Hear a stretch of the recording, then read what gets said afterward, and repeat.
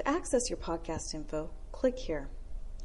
As you can see, we've already entered info in this demo, but you'll find yours will need to be entered just once when you first set up your podcast. This is very important for the system to work correctly. Just click to edit and fill in the information required in each of the fields that you see here. When you're done, just click Submit Changes. To add your own logo, click here, then click Browse to upload your logo. It must be a JPEG file, and it must be no larger than 300 by 300 pixels. Then click Upload,